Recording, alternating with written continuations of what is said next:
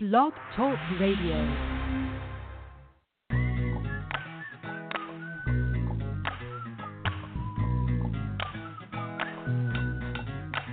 Good morning. Welcome to Morning Moments with Maya.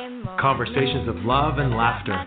The show where each week your host, social worker and certified humor professional, Maya Aziz, invites someone who is out there pushing the positive to join her for a heartfelt and often hilarious coffee conversation about love, laughter, leadership, and, well, life.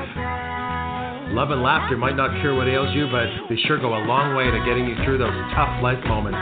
So sit back, pour yourself a cup, and get ready to laugh and learn today on Morning Moments.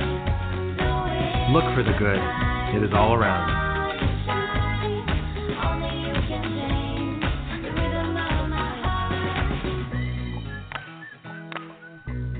Good morning, friends. It sure is all around. You just have to want to see it. It's Maya here on this first Sunday in October, a month that brings with it all the early signs of fall, the beautiful sight of slowly coloring leaves, the smell of pumpkin pie, the glorious taste of beer and sausages, and the sounds of adorable accordion-playing men in lederhosen. It is also often the time of that other wonderful annual rite in many businesses. It's performance appraisal season. That's right. As managers break out in sweats trying to figure out how to meet with all of their reports before December's bonus season, employees everywhere cower with dread at this annual frenzy of self-evaluations, competency scoring, and anxiety-provoking meetings with the boss. But do all these competency assessments, performance reviews, or my favorite new term, appreciation of contribution meetings, actually accomplish what we are hoping for? Do they really give us a true account of an employee's value or their potential? And do they actually ever help anyone develop or grow? A study published in the Journal of Applied Psychology, in which over 4,000 managers were rated. It was one of these 360 evaluations. They were rated on certain performance dimensions by bosses, peers, and subordinates. It revealed that 62% of the variance in the ratings could be accounted for by individual raters' peculiarities of perception. Actual performance accounted for only 21% of the variance. In simple terms, this means research shows that ratings may reveal more about the rater than they do about the ratee. So, what is the point of all these hours and energy going into meeting quotas of employee evaluations that HR requires us to do? Are we so focused on evaluating past performance that we're forgetting that the point is to nourish future development? As managers and leaders, is there a way to move from random critique to sustained coaching? Well, am I ever excited to have with me today a guest who's going to help me figure some of this out. Vadim Mercurio, QA Operations Manager at VMC and graduate of the International Academy of Design and Technology in Video Game Design and Development, does anything but play games in his role as leader, mentor, and coach in the workplace. Understanding that true employee development requires a relationship and that traditional forms of performance management do little to build competence, business, or trust, I am thrilled to have Vadim here with me to share a conversation about some of the potential shortcomings of old school performance appraisals and how to truly elevate, not just evaluate, our most important resources, our human resources. Vadim, welcome to the show.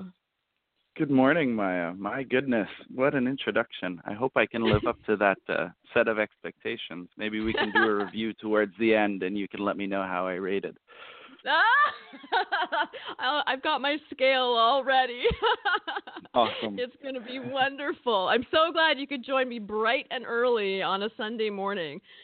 I want to start I want to start with understanding where your own, I know you have a particular interest in this topic. What inspired you to start looking at alternative means of employee feedback and performance management? Well, I mean, it's really twofold, and I think you touched on it a little bit in the introduction. I've gone through this process on both sides of the equation. I've been reviewed extensively through different systems, and I've also used them to do reviews of, my goodness, hundreds and hundreds of people over the years. And it never sat well with me, whether I was on the receiving end or the doling out end, for lack of a better term. I always found that there was something lacking in the system. First of all, the amount of hours and energy and blood, sweat, and tears that is invested in this process is astronomical. It is nonsensical to me that a company with a few hundred employees will be dropping tens of thousands of hours into this process, whether it's the employee's own self-evaluation and the anxiety that they pour into that, these 360 reviews that get anywhere from 3 to 10 people to assess every person, and of course you have to then multiply that by every person. Then you have calibration efforts at your management levels to ensure that your outliers aren't outlying too far, because that has a negative impact on everybody, as well as just the kind of revisiting, because every manager's their own sense of anxiety at, well, I'm holding this person's future in my hand. And right now our company is set up that the only way I'm going to give this person any money is based on this appraisal. And the amount of pressure that generates is silliness, and it slows the process. So again, you're talking about tens and 15s of thousands of hours invested in a process that's protracted over months. And that to me just felt like make work. It felt utterly nonsensical. So I started investigating alternatives. The other side to it is the fact that when I went through the process, it just never felt particularly genuine. There was a lot of metrics involved. They were massively subjective, as you've already identified. Assuming you're a company that doesn't do one thing, literally a singular effort that every employee shares, which I think you'd be hard-pressed to find an industry where that's true.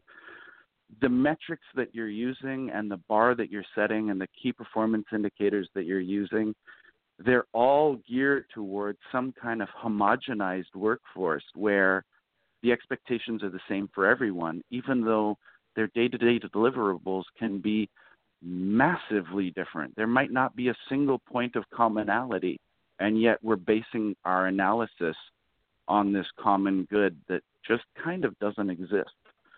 None of that sat well with me. So here we are. I can relate so much to everything that you just said. It's interesting. I recently attended a training on a new sort of a software program for doing performance appraisals. And my first thought was, oh my goodness, this is quite a beautiful system. It was really elaborate and well done, and the competencies and all the rest of it you can just imagine. And then my thought was, holy cannoli, the amount of time that went into just developing the software and then training people to use it. As you said, we're talking about thousands and thousands of hours. And then you sort of question, and then what does it lead to in terms of actual change? I'm curious, in your own experience, you talk about having seen this from both sides of the coin, being someone who was evaluated, as we all have been. Can you comment on to what extent those evaluations that you yourself had actually led to your own development or not? My goodness. At the risk of being too black and white on the topic, I would say almost categorically not. I would go through this process. I would go through this process of, as I mentioned before, self-evaluating first, identifying goals that I feel like I may or may not have attained, and how far I went in those goals. And then sitting through a process where a person on the opposite end of the table from me who hopefully knows me reasonably well and has some knowledge of what my day-to-day is like. But let's be clear, that's a hope. Our managers tend to have way too many direct reports to actually have situational awareness at that level, unfortunately. And that's a whole other topic. But it really felt like a routine of, well, exactly that, a routine. It felt like jumping through the hoops and hitting all the checks and balances that really didn't resonate with me in any way. And most importantly, it was all about stuff that happened anywhere from 3 to 12 months ago. The relevance of the discussion just felt non-existent, effectively. I appreciated an opportunity to, have little bits and pieces of moments in which to sell myself and to try and sing my own praises, and to also hopefully exercise some small measure of humbleness, as much as that might be a challenge, and to try and address maybe any shortcomings that I had or areas for improvement. But it really felt like I was speaking for my own entertainment, and that it really just came down to a series of check boxes that were being filled in. And again, this isn't, I wish we could be talking about me sitting down for an hour and dealing with this with the manager. But in fact, we're talking about, as you identified, a process that starts in October, and the companies that are lucky finish it by the end of the year. But I've had many experiences where this is protracted well into March of the following year. I'm not interested in dedicating, 45% of my year to this process. It's utter nonsense. When you put it like that, 45%, and you're right, I'm sort of doing the math in my head, depending on how many reports, and there are managers who have, they can have up to 200. Even if you were to do it as fast and efficiently as possible, it is an enormous amount of the year. And often every year, it's a little bit crazy. I thought you made another great point in terms of the timeliness of this supposed feedback process.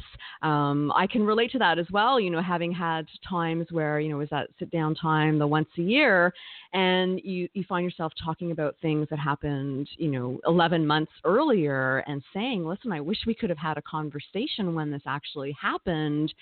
It might have changed how everything evolved, but of course at that point it's too late. It's not helpful at all. And so what does it actually lead to? Now I'm going to play devil's advocate a little bit, because performance management is something that we need to do. We have to sort of have a sense of how people are performing and keep tabs on it and do something in terms of managing it. If these traditional performance appraisals don't address that, what is their purpose? What purpose do these traditional performance appraisals actually serve? Why are we doing them? Wow. Okay. Well, I think I'm going to sound horribly pessimistic here, but I think one of the big driving forces in these sort of systems is to give a sense of complacent confidence to our corporate enterprises, to these companies that want to be able to say, yes, we go through this process. They want to be able to have an employee onboarding where they're demonstrating themselves as a choice employer, where people are going to feel that they're going to grow and be recognized and be, a key contributor to the success of the company in whatever role they might have. And one of the great check boxes to be able to tick is to say, we have a rigorous performance management system, and we're going to meet with you and we're going to evaluate you over a ton of different metrics that have been researched worldwide, and we're really going to make sure that you understand your value to us. And to an employee on the outside looking in, before realizing that that's 5 months out of their life, wow, that sounds great. That's really appealing. I want to be measured, because in the end, we are absolutely all looking for feedback. We're looking for validation, and that's not a negative at all. That's not about being needy or being insecure. But the reality is, in a vacuum, insecurity trumps confidence every time. So if you work in a silo and you get no feedback and you get no interaction, imposter syndrome is real. You're going to believe that you don't know what you're doing. You're going to question your success. You're going to question the validity, and you're going to end up in this paralytic fear where you're just waiting for the other shoe to drop. You have this notion that it's just a matter of time before somebody realizes that I'm just winging it here, that I don't really know what I'm doing, and it's all going to come crashing down. So on the outset, telling people that you have this system that's going to protect them from all of that sounds great. In addition, they're so directly tied to how you handle compensation year over year and how you accommodate for standard of living increases and whatnot. Again, it's a sense of complacency in that, well, we'll pay some people to build out this software. The software is going to be super robust. We'll keep other people working by training everybody on how to use that software. And it's going to be a self-perpetuating machine that's just going to handle the bulk of this work for us. And it's really going to mitigate the need for any significant original thought or time investment, because putting time into a system where everything is laid out for you and the groundwork is already there and the framework is there so that you don't have to think outside of the box, more often than not, especially when you're busy and you're at the top level, you want that structure. You want somebody to tell you how to think and what process to go through, because that's less painful, even if it's protracted and longer from start to finish. So, again, I think it's all about complacency. And I think you're right. I don't think you're pessimistic. I think you're pretty accurate. It's interesting, what you were just saying, because, I think it probably feels easier to have this structure and everything laid out for you, but it really is not less time. And it still causes stress, and it's stress without the outcome that you're actually hoping for. I liked how you said, that feedback itself is positive and people want it. As you say, people want to feel validated. They want to feel secure, but it's the how we're doing it that is problematic. So what would make feedback more effective? What would be the factors in a different kind of a system that would make it more valuable? I mean, when we break it down in a conversation like this, it sounds painfully obvious, but for some reason it seems to be missed at every level, and that's timeliness. Feedback is effective when it's as close to immediate as is conceivable. Every deliverable you have, every product that you have to turn around, every step that you have to take, it's incumbent upon you as a manager to bake in time necessary for checks and balances, not only in terms of the success of the product itself, but the success of the people that are delivering the product, because it's really hard to have one without the other. So allotting in advance the kind of time necessary to sit down with your key direct reports and say, well, how did that process feel for you? Here are my concerns. Here are the positives. Here are the negatives. Talk about all of it. And there's this knee-jerk reaction that, wow, well, there's no way I could possibly invest that kind of time. That's just not something, I have all of these direct reports. I have all of these deliverables. That just can't happen. But the reality is, more often than not, as a manager, you get some say in the timeline associated with your deliverables and how you spend that time. It's an economy, and you use it intelligently, hopefully. But more importantly, it's really just a difference between front-end and back-end work. We've itemized already a couple of times that we're talking about a system traditionally that's protracted over anywhere from 2 to 5 months in my experience. Might even be worse for some people. The amount of time you're investing then is under no circumstances less than the amount of time you would be investing if you had a system of checks and balances where at the end of every sprint or at the end of every product cycle, or even as simply as once a month, you're sitting down with your direct reports and giving them feedback that's relevant to the task at hand and to the initiatives that they're working on today. I would even argue that if you're doing it properly, which is a vague term, I'll admit, but if you get into a routine where this happens and they know what to expect and they're engaged and you're doing the same, I'm almost certain that you're going to invest significantly less time than with the traditional models. You're right. It's funny that you said, there's a knee-jerk reaction to this idea of feeling that as managers we don't have the time for that. And I have to confess, you can't see me, but my knee was jerking over here because my first thought when you were saying that was, that's impossible.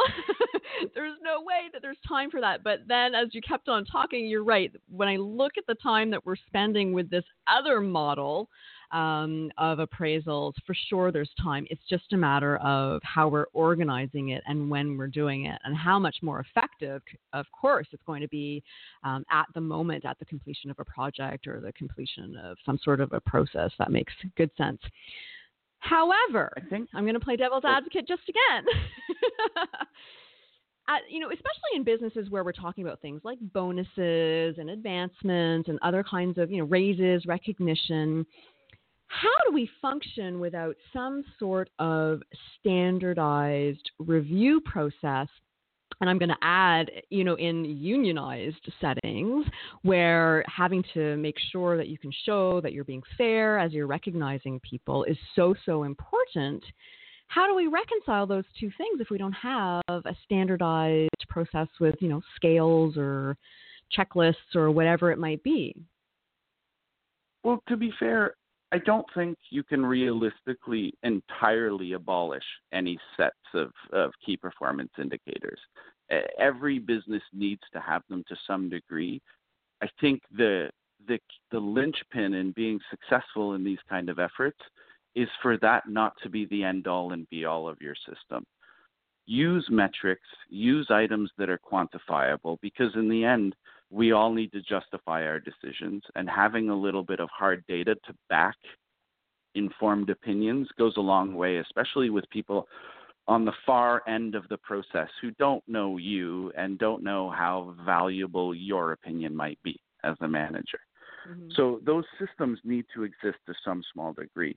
I think the key is in making systems that, first of all, do incorporate some automation. Despite my indications to the contrary earlier, having software that collects data is fantastic. Yes, it's some front-end work to build out those tools, and they need to be customizable and editable, of course. But by having some level of automation in gathering that data, in the long run, you're freeing up some of that time. That way a manager can focus on the less quantifiable items, on the way they feel about an employee and what they've seen, and, going back through their memory and looking through results as opposed to the minutia. This is a real positive, and we should absolutely continue to make use of them. That said, they have to be flexible enough that they're not the end-all and be-all, and they're not the same for every employee.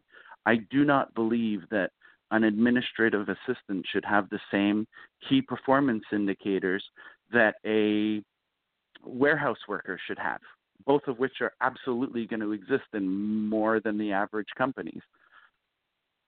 These indicators need to be tailored to the job at hand. A manager needs to do the front-end work right at the start to say, here's my software, here's my tool. Do exist in our company for any position. Here are the ones that matter for this one, and here are the ones that don't. In a perfect world, I would even take it a step further and say, here's weights associated to those. Yes, this is true. I need this person to be able to communicate, but that's not as important to me as their ability to work with this piece of software, whatever that thing might be. So being able to assign weights and balances to the relevant KPI is huge. So assuming you can put all of that together, which I'll grant you isn't a simple task, but given the labor that we're putting into these other more inclusive systems, it's probably a value add that is less work than the alternative, once again. Once you have this data, sorry. No, go ahead. Once you have this data, you've got a starting point. And I think there's value in that starting point. You just can't stop there. If you simply treat it as a metric and say, this is the number that represents you, let's try to get that number higher next year, that's not useful to anybody, except to put the process behind you and be done with it until next year. One of the systems that I'm really, really fond of that works well with what I'm describing now is a 9-box system where you effectively have 2 axes with 3 check boxes per axis. Your vertical axis, let's start with your horizontal axis is performance. Let those metrics that you've gathered fill that equation for you. If the metrics are high and robust and track well against any service level agreements that you might have, well, then you're far to the right on that scale. If they're tracking a little low, if they're below the median for your team, or they're, in worst case scenario, not meeting service level agreements, then you're very much to the left on this scale. Where things get exciting, as far as I'm concerned, is your vertical slice, where you're talking about potential as opposed to performance potential. And this is where your management team gets to shine, where their years of experience, their knowledge, and most importantly, the time and effort that they've invested, not only on the key product, but on the people themselves, interactions day to day, lend value to that assessment. This is my experience with this person. This is what I felt in dealing with them. This is how I see them respond and react to day-to-day issues. This is their potential in my mind. And the higher on the scale they are, the higher on that vertical they are. And the lower on the scale they are, the lower on that vertical. It's pretty obvious. So what you end up with is these 9 boxes where on the bottom left, you're looking at somebody who really needs some intervention, somebody who's, for whatever reason, not living up to expectations. And if it's not addressed, they're going to flounder. It'll only get worse. So it needs to be addressed sooner than later. And then on the top right of this scale, you've got your superstars, the people who are performing circles around everyone else and have yet to reach their full potential. These are the people that you want to invest most heavily in my opinion. So this system, yes, you're still doing some level of performance management, but again, the data that you're working with is collated for you. You're not investing your time in that effort.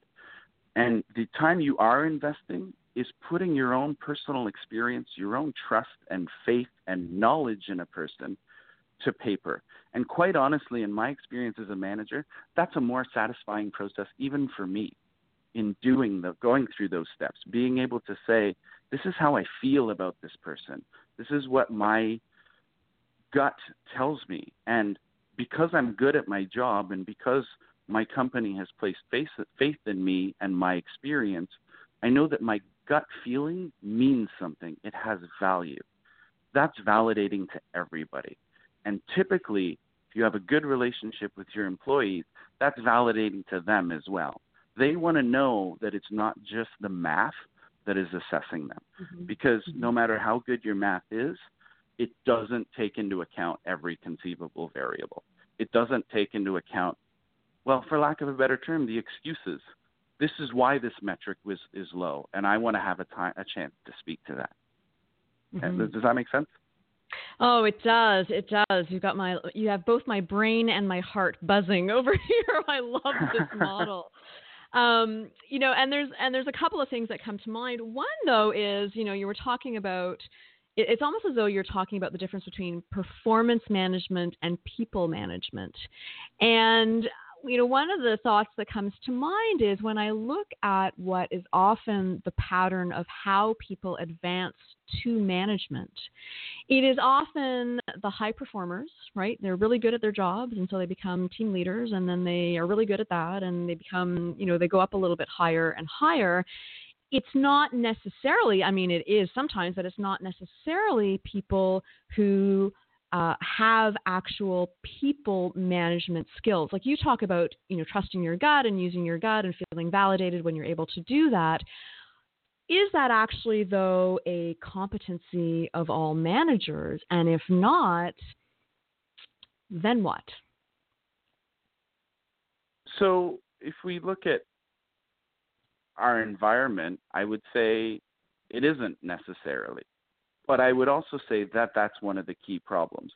If we're looking to solve a situation, that we have to look at certain root causes. And some of the root causes behind this is that we love to elevate people past their competence. We love to promote people into their own demise. We do this all of the time. And again, that's just work avoidance. You know, this person is great at fixing cars, and I need somebody who's going to take care of the other people who fix cars. And since he's really good at it, he's the guy to do it, because he's going to know when they're doing a great job versus when they're doing a terrible job, because they know everything about the car. I mean, that's a great kind of, I thought about this for 3 seconds and it makes sense, so let's go kind of methodology. But the reality is, again, I keep on coming back to this word, but it's nonsense. It's we've always done it this way, so let's keep doing it this way kind of methodology. As a manager myself, I can tell you categorically that my own staff are infinitely more competent in the areas that they work than I could ever be.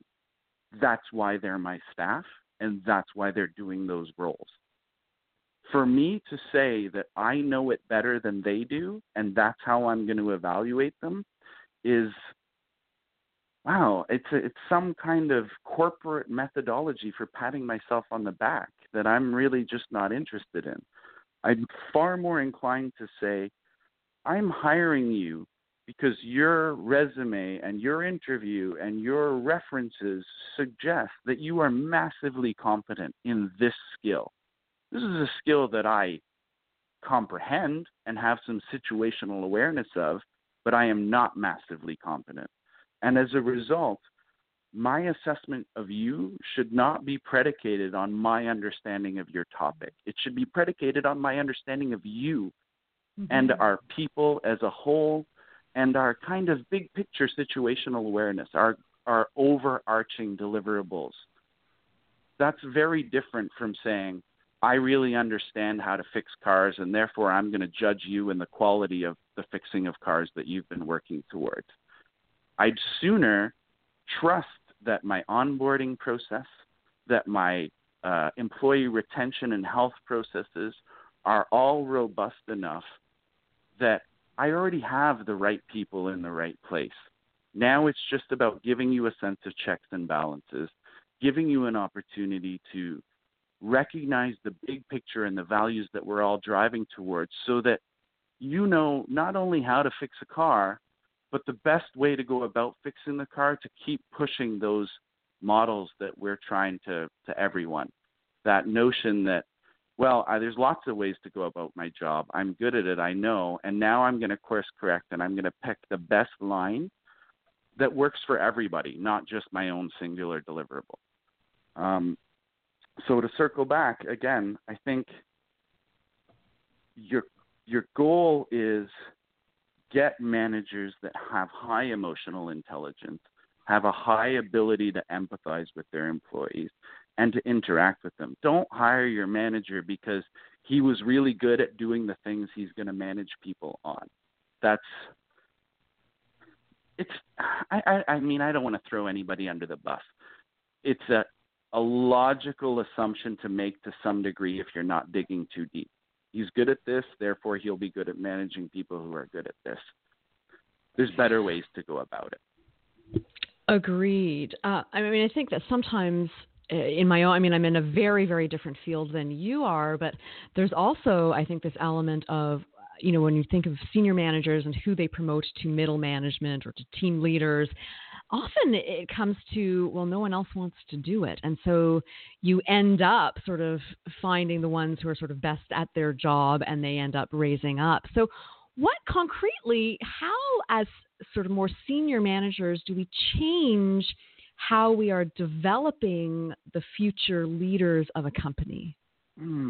I'd say this probably sounds like an easy answer, but start redirecting some of that energy, effort, and those tens of thousands of hours of your performance tools into sitting down with your managers and working with soft skills, working with, training empathy and getting a sense of comprehension of big picture items and looking at the global view of not just what your department is about or what your individual staff is about, but what is your company about? What do you do? What are your key values? There are companies who will put up posters everywhere that say, here are our pillars, here are our core values. And they're usually one-line sentences that are meant to be wonderfully inspirational. And there's a lot of psychology that goes into developing them. You know, it shouldn't be less than 5 words, but it shouldn't be more than 12. Attention span is an issue.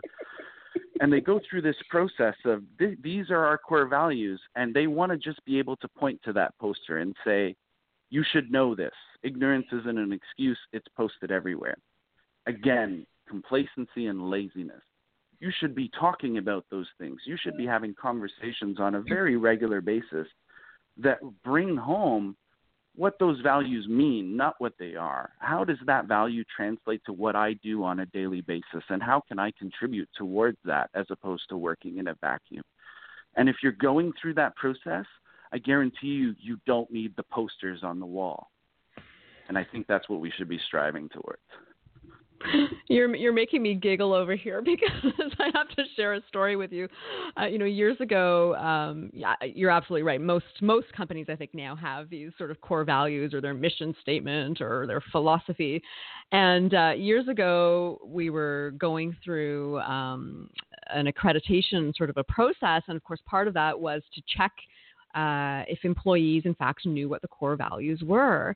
And I can remember sitting in a room and nobody could list them. Nobody knew what they were. You know, it was something that was written, it was on a pamphlet, as you say, maybe it was on a wall, and no one had actually internalized what these values were. So I think you make a really good point that we need to be actually having real conversations about our values and understanding them as part of our day-to-day reality if we actually want our companies to reflect those values.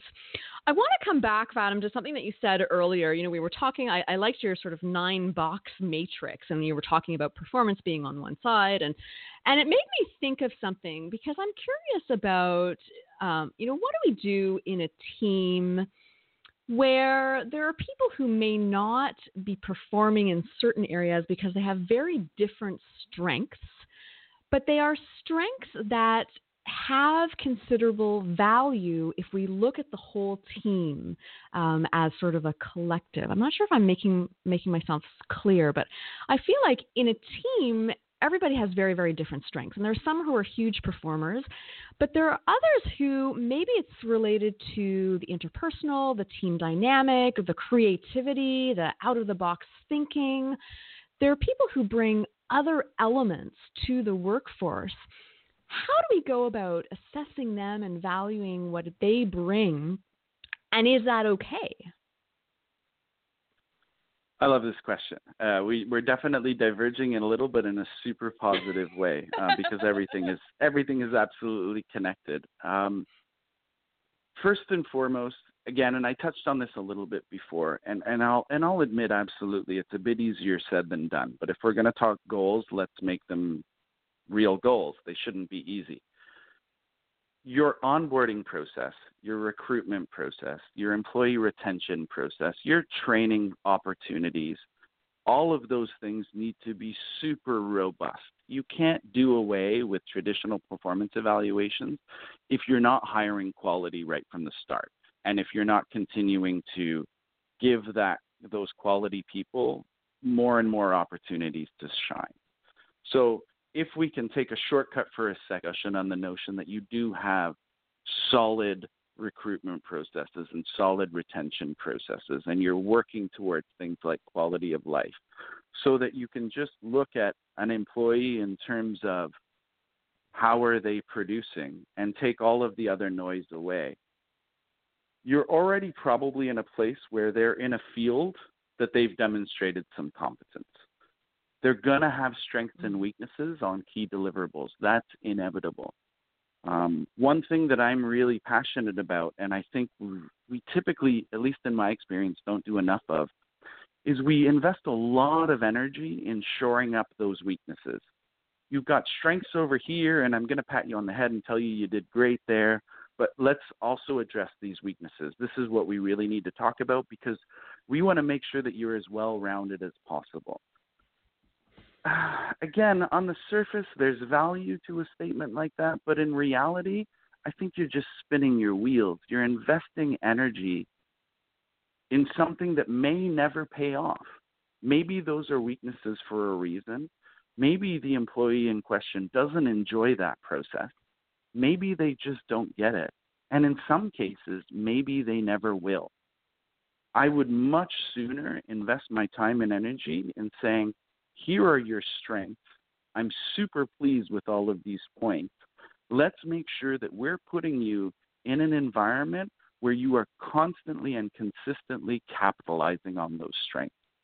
Let's turn them from amazing to superhuman. Let's stop investing time and energy in your weaknesses and devote all of that energy instead into bolstering those positives. That's a better experience for the employee. It's a more positive experience for the manager. It's far less confrontational. And let's be clear, as an aside, those variances in performance metrics that you identified when you kind of brought us into the show very much are predicated on avoidance of confrontation. Nobody enjoys that. And if you're doing a good job of hiring managers that have emotional intelligence and empathy, as much as they'll understand the methodology of dealing with confrontation, they're going to want to avoid it too, maybe even more so because they feel their pain. And that's a good thing. So take the challenge away. Take away this notion of we need to work on your weaknesses. Instead, channel that to where can we situate you? How can we tweak your deliverables as an individual so that your weaknesses don't come into play? Let's just dodge that bullet entirely and focus on your strength. I don't think we need well-rounded individuals. I think we need masters as opposed to jacks of all trades. Unless I suppose if you're a very, very small company and everybody needs to wear 12 hats, it's probably a different story. I'll admit that's not where my experience lies, so it'd be hard for me to put myself in that environment. But generally speaking, in these bigger environments where performance management is such an issue, you don't need everybody to be good at everything. Celebrate their strengths and just decide their weaknesses. I think that's what's key. I love that. It actually makes me think of, I once had a performance appraisal of myself, and there was a moment where my boss said to me, having sort of comment, she was talking about my weaknesses, and commented and said, and sort of paused and said, I know I'm asking you to be someone that you're not. And it sounded so ridiculous that we, both of us, burst out laughing because it's such a ridiculous thing to say. And yet that's kind of what we often say to employees when we're harping on what is not their strength. As you say, instead of trying to really look at how we can capitalize on what their strengths might be. There was an interesting, I can't remember the source, but there was another study that showed that there were considerably higher rates of retention and job satisfaction in places of work where employees felt that they were allowed and supported to do what they were best at doing on a daily basis, which makes complete sense if you think about it. That's what makes us feel good and makes us feel motivated at work. I'm wondering what you think about in terms of the link between how we do these performance appraisals and if we can do them in a strength-based way and motivation at work. I think, and I might diverge just a little bit from your question specifically, but I think a lot of it revolves around, again, I feel like I'm coming across as so negative, and I apologize for that, but we're all conditioned to this culture of fear at work. Fear of failure, fear of reprisals, fear of negative performance reviews. We have to cultivate environments where failure isn't It isn't the nail in the coffin, learning experiences are a real thing. If you have to make justifications like the one that you just mentioned, like that story about being told that I know I'm going to ask you to not be yourself here. If you have to make those justifications, maybe you're going about the whole process wrong. You shouldn't have to kind of qualify your statements. You should be generating an environment where you can simply address what went wrong and move on. To say celebrating failure is a bit extreme, mainly because the connotation sounds very kind of blasé and dismissive and maybe even irresponsible. But the reality is, if you identify areas where failure has happened and you course correct accordingly by doing so quickly and also by doing so in environments that aren't necessarily one-on-one, capitalize on it and make sure that everybody learns and understands. And go through that process regularly so that nobody feels singled out and they don't feel victimized. You create an opportunity for people to some degree, self-assess. Okay, I made an error here. Is this because of a lapse in judgment? Is it because I'm not strong enough in the core competency? Is this a one-off that I want to fix because I love what I do? Or is this really an indicator that maybe I'm not being utilized to my best potential and I want an opportunity to focus elsewhere? And hopefully with regular dialogue with my manager, I'm going to get that opportunity. We're going to come to that conclusion together, and then we're going to tweak. And if not everything is one-on-one and some of it is group-oriented with your teams, lots of visibility and lots of that terrible buzzword in the industry, transparency, you also build an opportunity where other people get to see where those vacuums are developing. Person A has a bit of trouble with this. I'm actually really good at this. And in fact, I like it a lot better than what I'm doing now. Maybe I can expose someone to that reality, help my coworker, help my manager, and help my team. And hey, let's not forget, help myself, All of that happens as simply as demonstrating some dialogue, opening it up to more than just the one-on-one, and not browbeating people when they're not perfect, Let them try, let them fail. Speaking of which, don't set up so many check-ins and checks and balances that failure is impossible. Failure is a fantastic teacher, assuming it isn't bringing with it a huge amount of baggage of fear and dread. Let people make mistakes, then demonstrate the consequences of those mistakes and give them situational awareness to be able to avoid it in the future. If you handhold them through the process and protect your industry and your deliverables and your products so relentlessly that those mistakes can't happen, well, you've set up an environment for yourself where that's all you're going to be doing forever, because there's no growth, there's no improvement, and you're going to have that becomes your job. And you know what? The irony is the amount of time that you're going to invest in those checks and balances is even greater than the amount of time that you're investing in these outdated performance models. I'm listening to you and I'm feeling like, first of all, what a healthy work environment that would be. And you're talking about developing a workplace culture that is like permeated with genuine trust, which is beautiful and also daunting as a process. I feel like, I got to have you back to do a whole show on that topic, because I think it's huge. And I think you're right that we all sort of live in this insecurity and fear no matter what our workplace. I think it's quite rare that doesn't exist for all kinds of reasons. But yeah, wouldn't it be amazing if we lived or worked in a culture where it was okay and it was genuinely okay for everybody to fail and learn and grow and to do it publicly and together. I think that would be kind of amazing. I'm going to be mulling that over all day. Unfortunately, we're slowly coming to the end of our hour.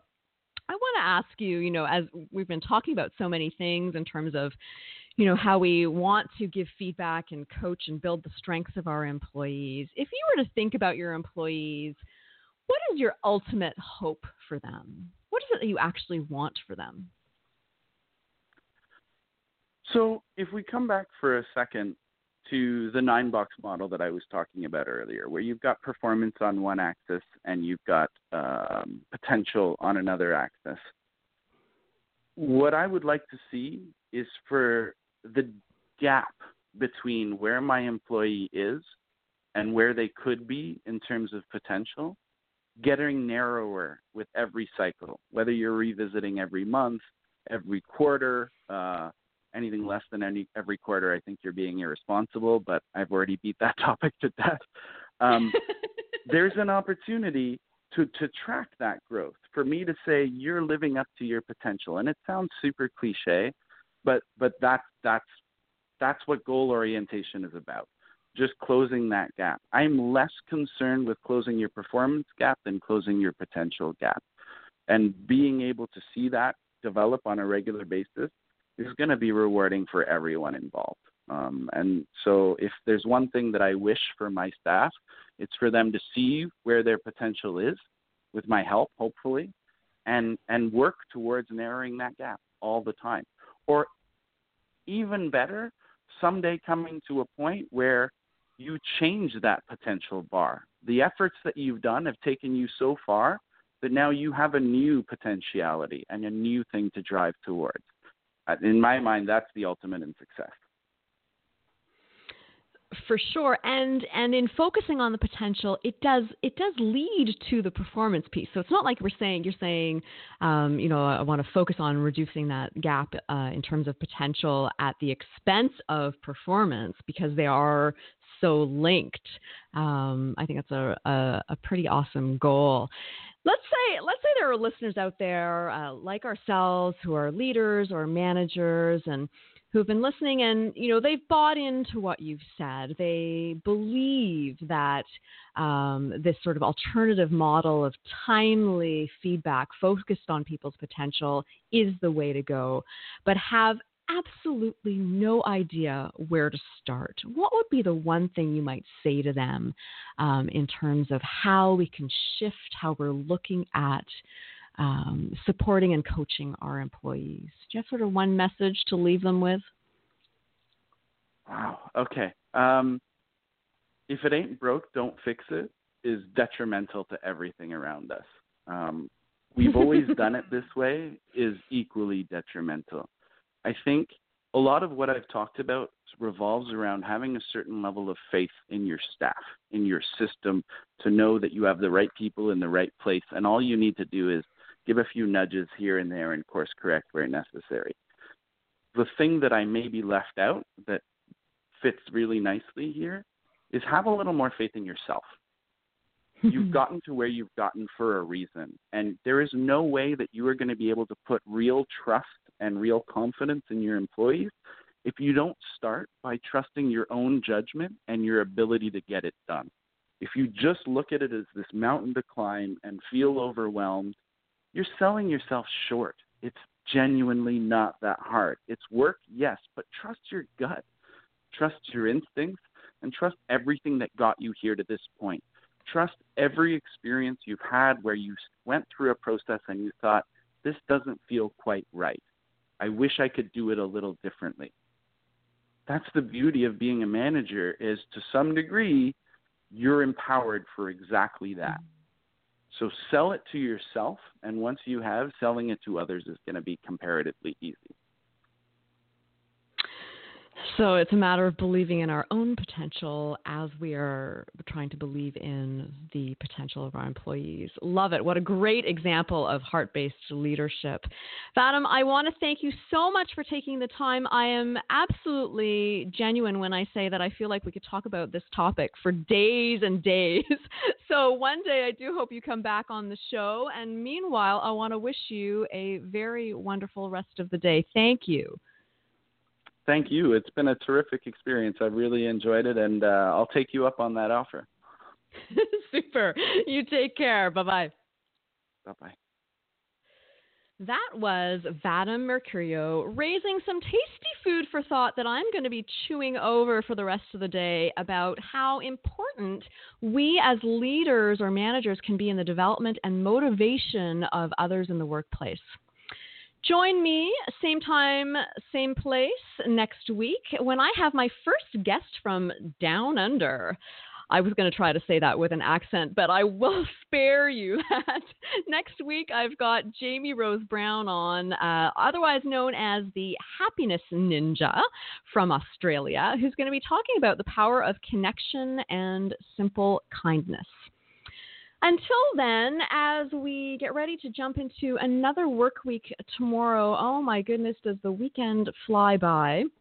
I'm reminded of a truth that I read very recently, actually, in an article by HR guru Mary Schaefer, who said, "It's a powerful thing when someone believes in you." This is Maya, and I am out.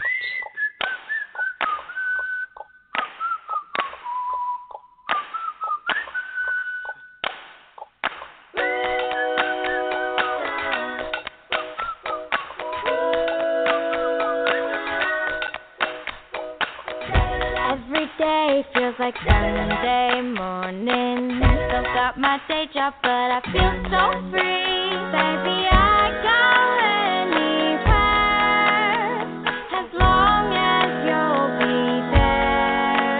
It's just you and me. You shine so bright. You help me see your eyes, your smile, can change the rhythm of my heart. The wind of time shines on your shine. Only you can change the rhythm of my heart. Your eyes, your smile, can change the rhythm of my heart. The wind of time shines on your shine.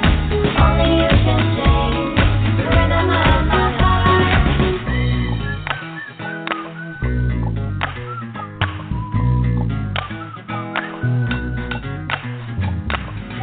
Every day feels like Sunday morning. Still got my day job, but I feel so free.